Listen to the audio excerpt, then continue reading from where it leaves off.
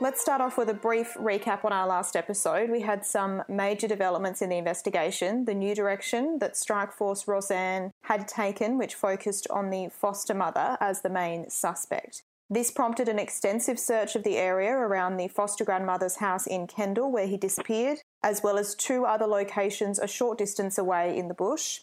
That search was still ongoing when our last episode was released. This new direction also prompted them to issue our podcast with a subpoena, as we mentioned, for all of our research and recordings, which we obviously complied with.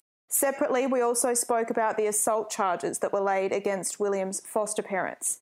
There's not a lot we can legally say about that at this point, and we will explain why later in the episode. So now that the search has concluded, we wanted to update our listeners on where the investigation now sits and what might come next. With me again to talk through all of this today is Associate Professor Xanthi Mallett, who is a criminologist from the University of Newcastle. Welcome again, Xanthi. Good to be here. Thanks, Leah. So let's recap the search that was obviously ongoing during our last episode. That search went for a month, more than 4 weeks in total. Dozens of officers were involved, along with SES crews who helped with clearing the bush. The weather actually hampered a lot of that search, which was part of the reason why it dragged on for so long. There was a lot of rain soaking the ground several days in a row, so that did lead to some delays where they were unable to continue until it stopped raining. In searching those bushland areas, they searched creek beds, they had divers combing through waterways, they dug up and sifted through tons of soil. Anything they found that could have any possible relevance was bagged and taken away for examination, including some red, blue and black cloth. That's obviously been tested to determine if it was part of the Spider-Man suit William was last seen wearing. They also found some bone fragment that was taken away for testing, but given we've also heard nothing more about that, we can assume that wasn't human. In searching the property where he actually disappeared from, being the foster grandmother's house, they also dug up the garden bed underneath the balcony, apparently operating on the theory that he fell from the balcony and died.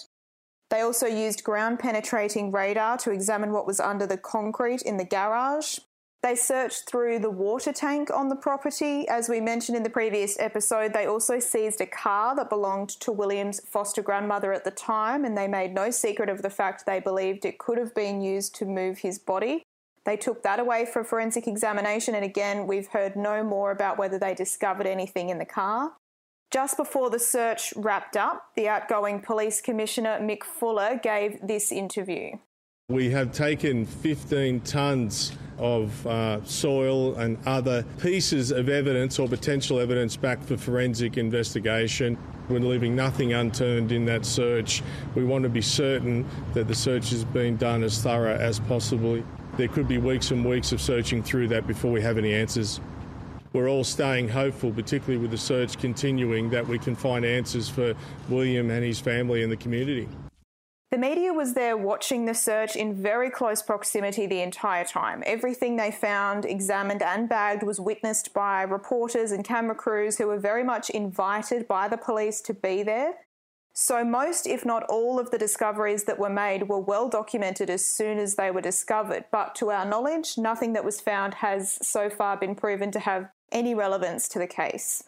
The search wrapped up in mid-December, and the day the officers left that search site, they left a rake stuck in the ground with rocks positioned around the base of it to hold it up, and members of the search team actually signed the top of it, and on the handle they left a message that said, "We will never give up." So this was a very disappointing end to the search for everyone involved, and for the public who had hoped this would finally be the conclusion. Police went into this seemingly feeling extremely hopeful. They spoke to the media at the beginning of it using language that really gave the public the impression they were onto something, that they knew where to look, that they were confident they were going to find William, or at least some evidence to suggest what happened to him. As the search dragged on over that month, it became more and more evident that was not going to happen. So, Xanthi, I really want to hear your take on how this has all played out. Police went into this very confidently, all but promising the public an outcome. Not only that, they invited the media along, they sent out press releases announcing the search, they did a big press conference where they made some very bold, confident statements. They allowed the media to film the searchers doing their work from very close proximity. They even filmed their own vision of key moments in the search, including when they seized the car that used to belong to William's foster grandmother, and they distributed that vision to the media along with general vision of searchers doing their work at the dig site. Given it's all wrapped up now, so we're looking at all of this in hindsight, what do you make of that extremely visible strategy? Yeah, I've never seen anything quite like that, actually. So it was really quite a unique approach from my perspective to see such a integrated media presence with that search. As you say, the media were very embedded in that process from the beginning. There was constant updates, constant media appearances by very senior police who were actually attending on site. Again, that's something I'd never seen before. The commissioner himself was on site at one point speaking from the area. And they were very confident and very, very bold. And as you say, as the search continued, it became more obvious that some of those statements were perhaps not going to be supported with what they found. I was a little bit confused by how strident they were in those early days, because I was thinking, if they've got such strong intelligence to lead them to make these statements, and now we're several days in, where is this going? Where has this information come from that has made them this confident, and how is that now playing out? And I've got to say, my heart was also going out to the Williams loved ones at this stage, because they were so confident. And as the days progressed and that confidence waned, certainly in the eyes of the public, then you've got to wonder what impact that would have had on the families, who would have obviously still been desperate for answers. Absolutely. And, we've always got to remember there are two families involved in this, William's foster family and his birth family, both of whom are obviously desperate for answers, whatever that might be, regardless of recent developments around William's foster parents. But I do want to talk more about this police strategy and the subsequent media coverage, particularly in relation to the reason for this latest search and the theory that police were working on. It was publicly revealed pretty early on in this search that police had developed a new theory, one that had previously been investigated and ruled out by former lead detectives, and that is the foster mother, who has obviously appeared on this podcast several times, that she had something to do with William's death and that it was covered up. Now, the outgoing Police Commissioner Mick Fuller actually said himself on national radio on 2GB at the beginning of the search that police were looking at one person of interest and that he was confident the team could solve it. Now, this was a huge change in tactic after the inquest, where police put forward dozens of persons of interest and said no one had been ruled out. So to then suddenly be saying they were only focused on one person, which they say was based on new information, was a huge gear change for the investigation. So despite that, police never publicly stated themselves exactly who that person was. All those times they did front the cameras in relation to this search, they never publicly stated that the foster mother was their new suspect or exactly what their new theory was. But having said that, they made no secret of it.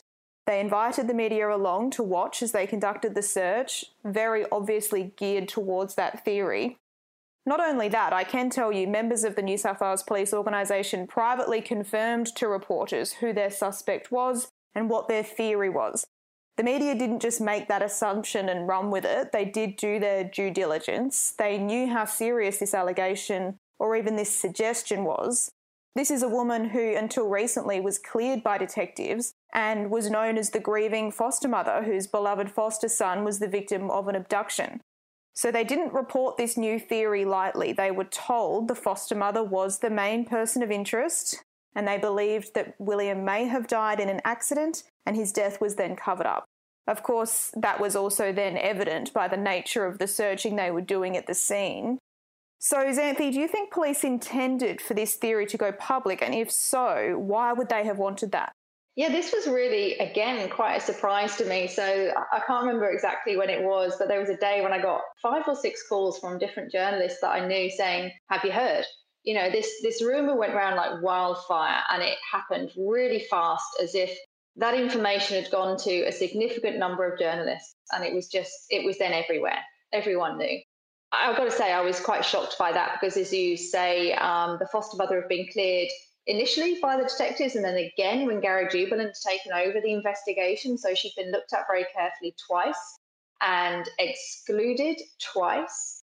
I was sitting there and I heard in the inquest that they said that nobody had been ruled out, but certainly there were a significant number of persons of interest. So, this really came from out of the blue for me. And I've been asked about this a number of times. And I've got to say, I think I said it to you last time, I've never seen the foster mother say or do anything that led me to feel suspicious at all.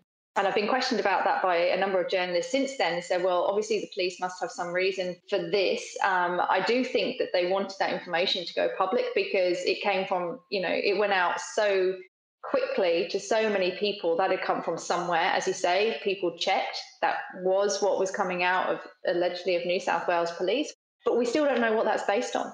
And until I see evidence to the contrary, I'm sticking with what I've seen with my own eyes. And that is that she's done and said nothing suspicious. So I'm still waiting to see what their search was based on, their search strategy and their confidence, and also why their now main person of interest is the foster mother. And I'm hoping that that information will be made public because that's a pretty damaging rumour to be out there. And that must be really hard for them at the moment when we're still waiting for information on what that's based on. I wanted to make it clear here as well. You were blindsided, I was blindsided by this new theory that came out last year, and so were the foster parents.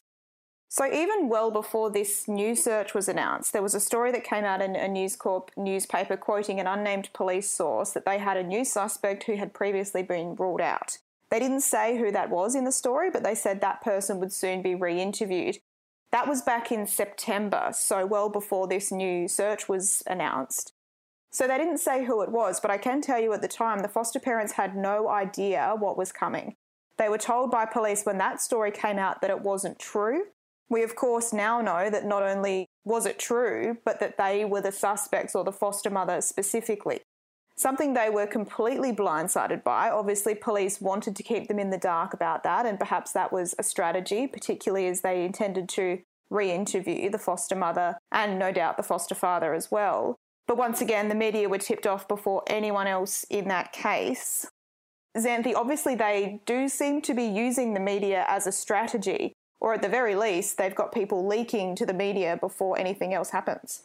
Yeah, and I mean, media strategy is now part of investigative strategy, and we've seen that played out in a number of cases recently. Cleo Smith, for example, there was a clear media strategy there. We've just seen a different media strategy with Charlize Button, so the police do engage with the media in different ways depending on what they need from them and the public ultimately at any time. However, I've never seen a strategy where information has been being apparently leaked to the media in this sense. So they're actually, using them to put out kind of rumours to build, some sort of case. I've never seen anything like this.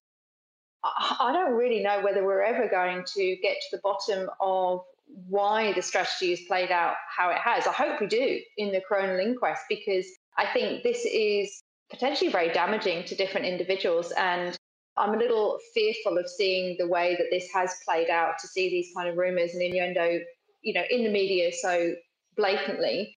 And, yet we're still waiting for that information to back it up as to why the foster mother specifically is the main person or the only person of interest, as has been made clear. So, yeah, it's really unusual. And I just hope they've got something to back it up, because if they don't, what does that mean in terms of policing strategy? Yeah, and after all that went public, painting the foster mother as a person of interest, the only person of interest, and conducting this search where they seemed confident of finding evidence to prove that theory, they've found nothing, at least not anything that we know of. We also still don't know what this new information was that led them to this new theory and this new search all these years later. We currently don't know of any evidence or information to support this theory whatsoever. It could be that this search has actually debunked that theory, or it could be that there is some information or evidence police have that we aren't aware of yet that does support their theory.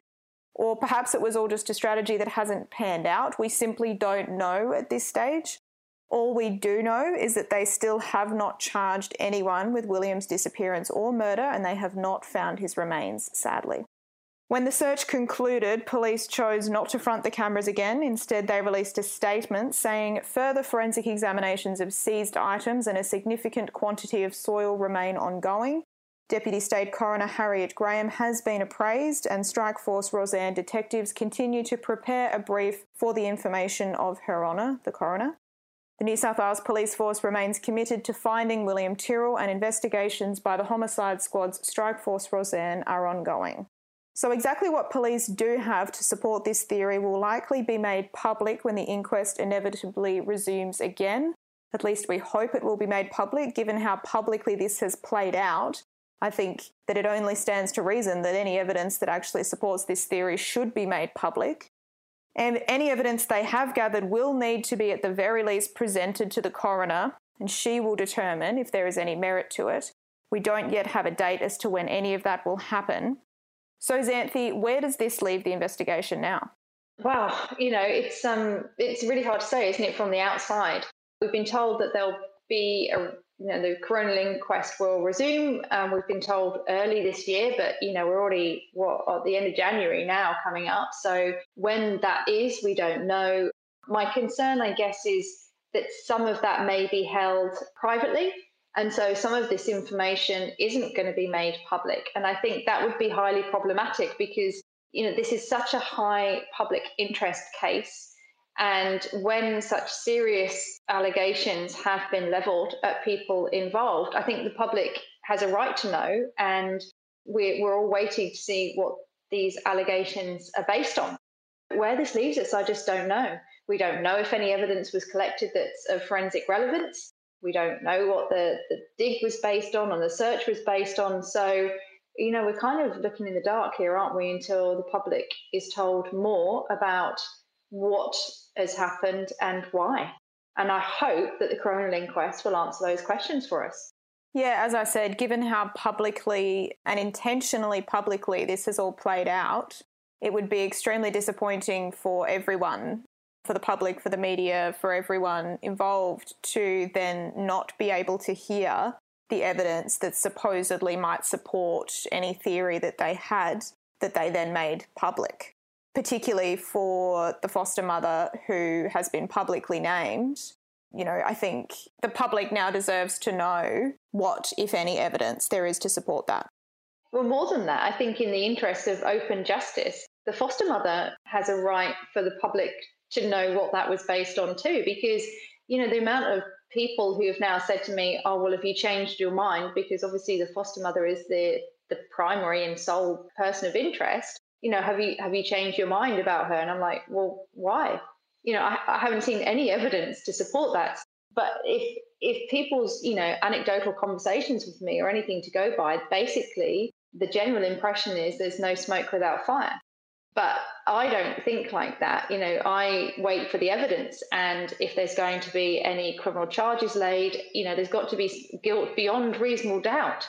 And that evidence has got to be presented in a court. And so in the interest of justice for her, we all need to know what those accusations are based on. Otherwise, people are going to continue to believe that, in essence, that she's been involved, and yet we have no evidence to support that. So I think we have to know. I think it's the only just outcome here.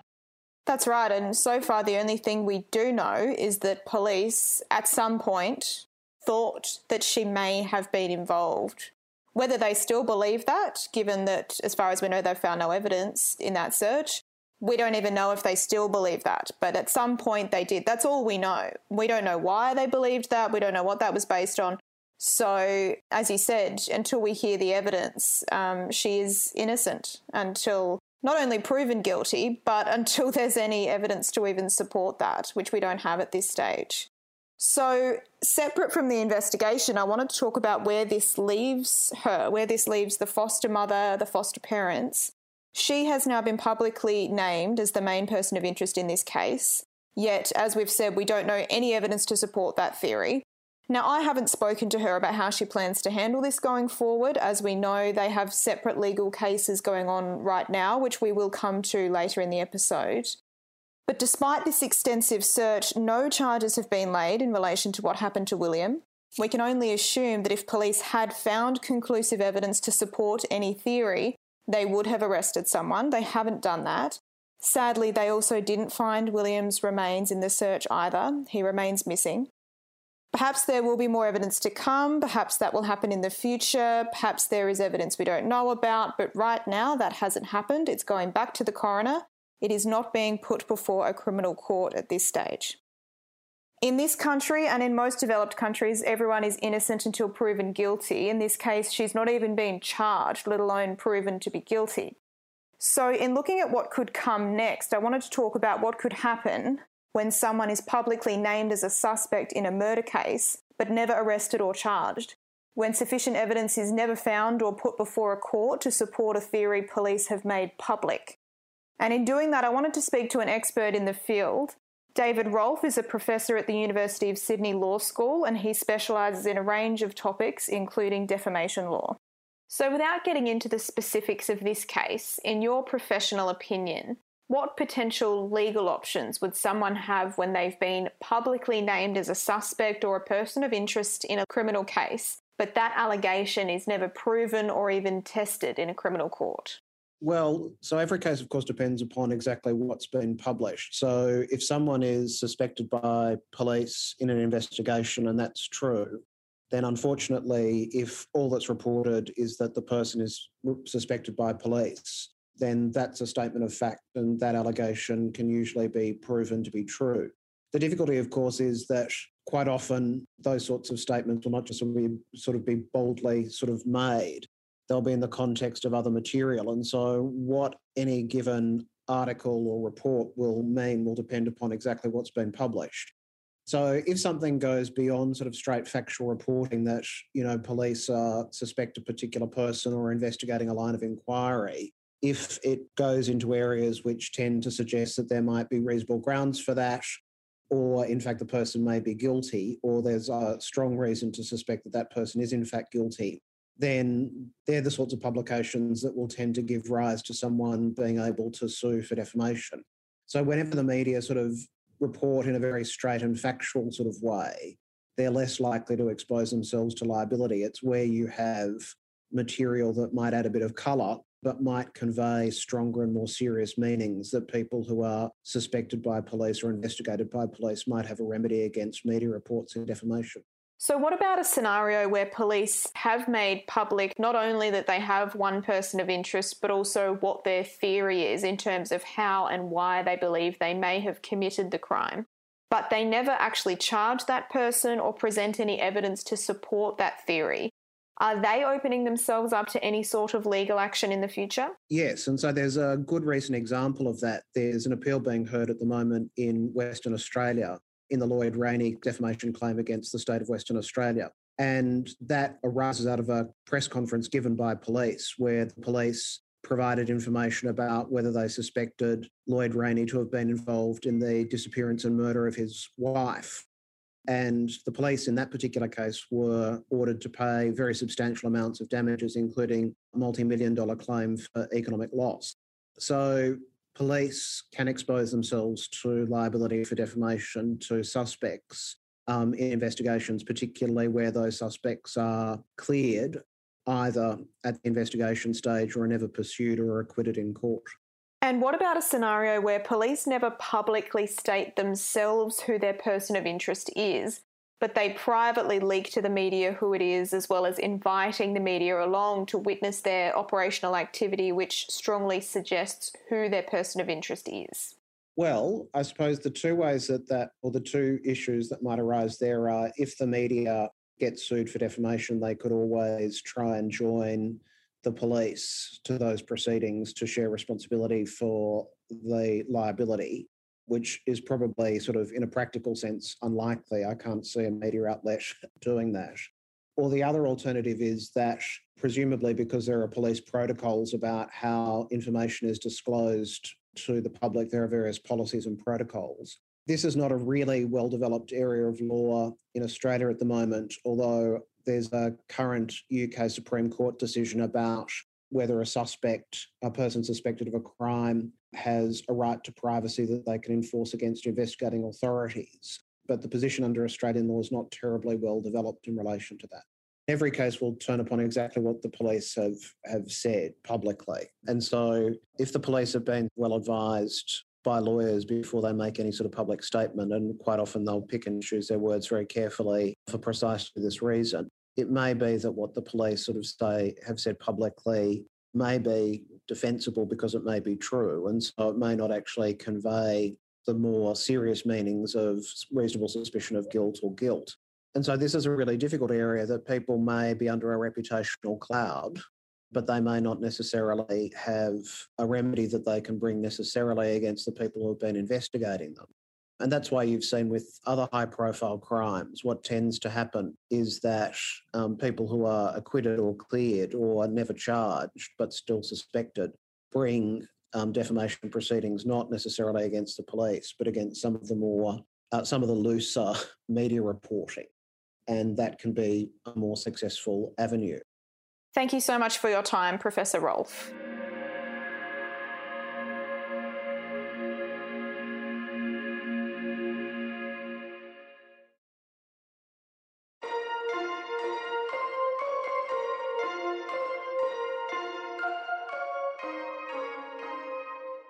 Now, as we mentioned in the last episode, William's foster parents have each been charged with one count of assaulting a child.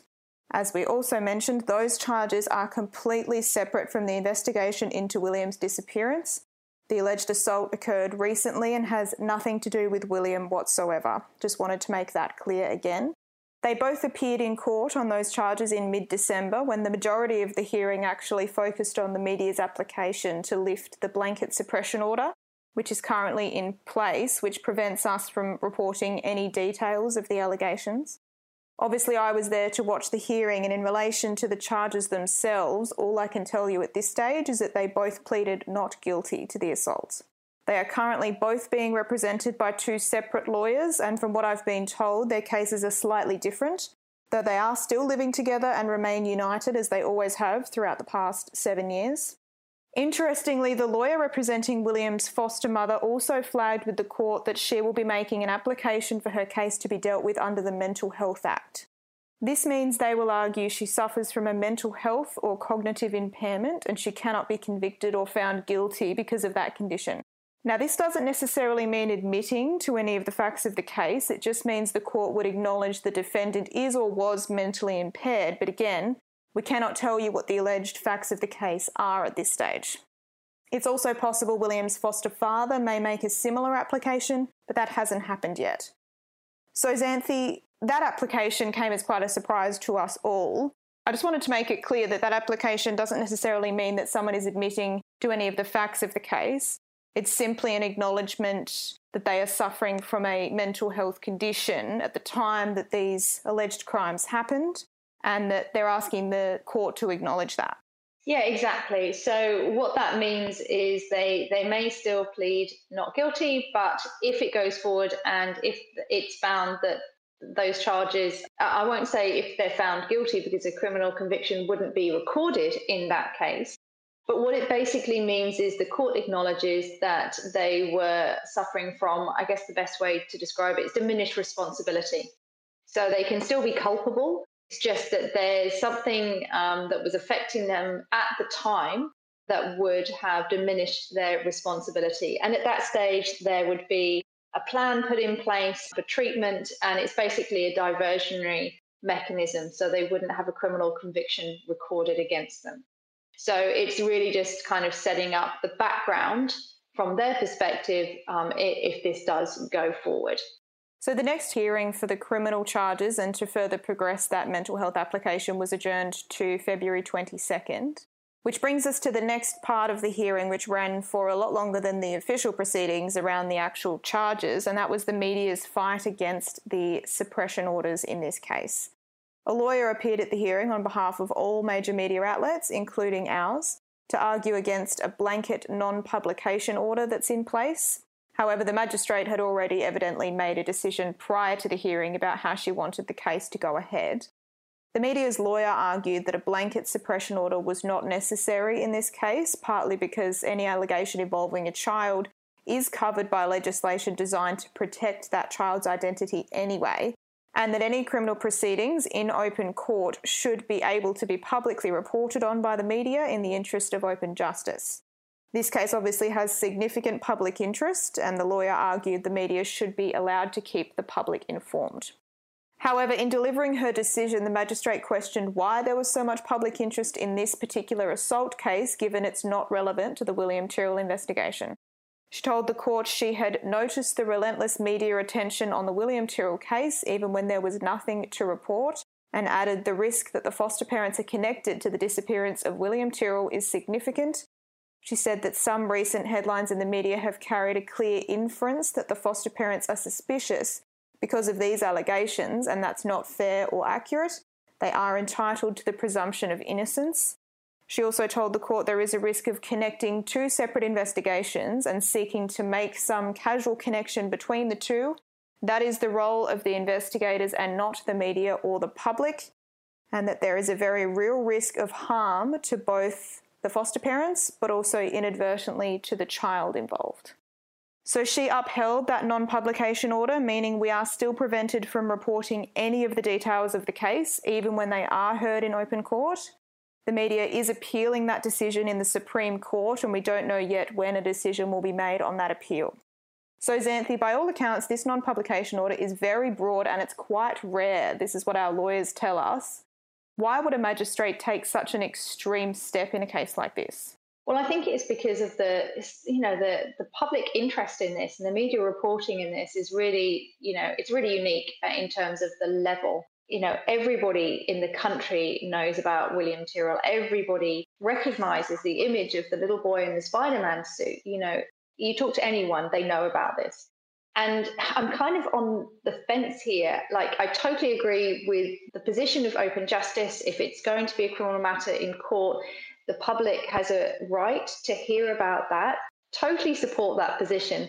However, in this particular instance, there is such a danger of this alleged assault charge being attached to William's disappearance in the minds of the public that should that progress, should the disappearance of William and any potential harm that's come to him progress to criminal charges against the foster mother, then the danger is in the minds of the public that, she's already been demonstrated to be violent to children and therefore inherently guilty of harming William. Then the likelihood of her receiving a fair trial are diminished to the point where it couldn't happen. So I totally understand where the position that's been taken here, and I think they're trying to really fine line to ensure that justice can occur, even balancing that against open justice, which is what the media is obviously pushing for, the principle, and the public have a right to know. So I agree with both positions here, which is really difficult because they're totally contradictory, but I think it's such a unique, unusual case that I may well have made the same decision in the interest of justice. Yes, and it will be interesting to see what the Supreme Court decides in relation to this, because the suppression order at the moment is so blanket and preemptive. And that was the lawyer's main issue with it, was that it doesn't even allow us to apply, on a case-by-case basis to report some of these details or to have access to some of the documents as we go along. It's sort of a blanket. You can't report anything that's said in open court or in documents about this case at all. So it will be interesting to see what position the Supreme Court takes on this, given that there is, as you said, a huge risk that these two cases will be linked when they are absolutely irrelevant to one another. They've already been linked in the minds of the public, haven't they? The fact that these charges were laid, I think it was even the same day that the new search was announced for William, inevitably has linked these in people's minds anyway. And anything that reinforces that is breaching that right to a fair trial based on only the evidence that may at some point be presented in court. If I went out and asked people now and said, do you think these two things are relevant to link them together, they're going to say yeah. And that is a significant worry. So it's already happened, and we have to do everything to try not to reinforce that. You're right, and the link is also partly because the Strike Force Roseanne, which is obviously the strike force that is investigating the disappearance of William Tyrrell, is the strike force that made these arrests and charges. They announced these charges. They were the arresting officers, and in fact, the officer who appeared for the police in the latest hearing is a Strikeforce Roseanne detective. So, that link has been made by the police strike force being involved in these charges anyway. But the magistrate is obviously trying to prevent that being reinforced at every opportunity. Yeah, and I would totally agree with that position. And I fear that it's already too late, that in the minds of the general public, who ultimately would be the jury, should these charges progress, that it's already too late. They've already made up their minds. And that is a very dangerous position for anybody to be in. I believe the justice system generally works, and that is not the kind of situation that I want to see occur. And I don't want to see anyone in that position when guilt has been, decided in the minds of the public before we've seen any evidence to support that. I think it's extremely dangerous for all of us. Any of us could end up in this situation. And again, these charges have been laid. That's all we know at this stage. We don't know any evidence to support what might have happened. We can't even tell you what has alleged to have happened. It's just that this assault charge has been laid, and that is all we know. So all of that is still yet to be determined by a court. And one of the other reasons the magistrate gave for these non-publication orders was to protect the identities of the foster parents and to protect them from further harm, as they are now being targeted by people who've been able to find out where they live or how to contact them or how to reach them. And we know from previous episodes of this podcast, they were already being targeted by abuse before all of this. Even when the police were telling the public that they were innocent, they spoke about the toll that it had taken on them having people target them who believed they might have been involved, and the lengths that some of those people had gone to harass them. I mean, one man even ended up being arrested and charged well before all of this for stalking the foster father. So it's no surprise this is a consideration given these charges have now been laid against them. I mean, Xanthi, they must be dealing with a lot of this right now. Yeah, absolutely. And they must be suffering significantly as a result of all this public attention that is inevitably being laid at them, because it's not hard to find out who people are ultimately, is it? It was inevitable that some people would do that. And don't forget, there's another child involved in all of this as well. And I just hate to think what she must be going through, watching all of this unfold so publicly and see these accusations being leveled. And, the whole thing is just heartbreaking on so many levels. So as the assault charges make their way through the court process, we will obviously stay across any developments, whether we're able to report on them or not. It is expected to take some time, though. COVID has caused significant delays in the court hearings and throughout the process. And we've been told it could be the end of the year before the charges are even given a hearing. Separately, in relation to the William Tyrrell investigation, we are expecting another coronial hearing to be scheduled this year to hear any new evidence that may have been gathered in this most recent search. We don't have a date for that yet, and I have been told by the parties involved that they also haven't been given any potential dates yet. So it seems that has not yet been scheduled. We don't know when that's going to be, but obviously, as always, we will be there to get any updates on the case. So Xanthi, as I've mentioned several times, the big question remains whether or not police do have any evidence to support their new theory, and if so, what that evidence is. How confident are you that we're going to find out what that is this year? Well, I mean, at the moment, I'm not very confident, to be honest with you. I would have imagined, as you mentioned earlier, that if evidence was recovered that led them to be able to charge somebody, that would have happened by now. They took the grandmother's car away. We saw imagery of that. Obviously, that would have been prioritised in terms of the forensic evaluation. The theory that perhaps William was moved in that car, if that had borne out, I'm sure we would have, charges would have been laid and we would know about that. So at the moment, I'm not at all confident that we are going to find out what, if anything, was found. I hope we do. But at the moment, the whole case is unraveling so unusually that, there's just no precedent for this. So I'm just watching it from the outside, hoping that we find out what happened, because ultimately everyone wants to know what happened to William. William is a little boy who's still missing, and that is what everybody should be focused on. And so, I do hope we find out what happened and what has been recovered, but I'm not holding my breath. It did seem that this was a sort of a Hail Mary from the police, 7 years later. They were confident they'd finally got it, and unfortunately they didn't find William. As far as we know, they haven't found anything to suggest what happened to him. As you said, if they'd found compelling evidence, they would have charged someone. That hasn't happened. It's going back to the coroner, which is obviously what happens when you don't have sufficient evidence to charge anyone in a criminal court. So regardless of what has happened to William, regardless of what anyone thinks might have happened to William, all of us want is to get to the truth, whatever that may be. And unfortunately, despite these recent developments, it does seem that we are no closer to getting to that truth. I hope one day soon we will be, but the tragedy of this latest development is that it does seem to have potentially ended in yet another dead end. And it's tragic for his family, and it's tragic for him that we are here again.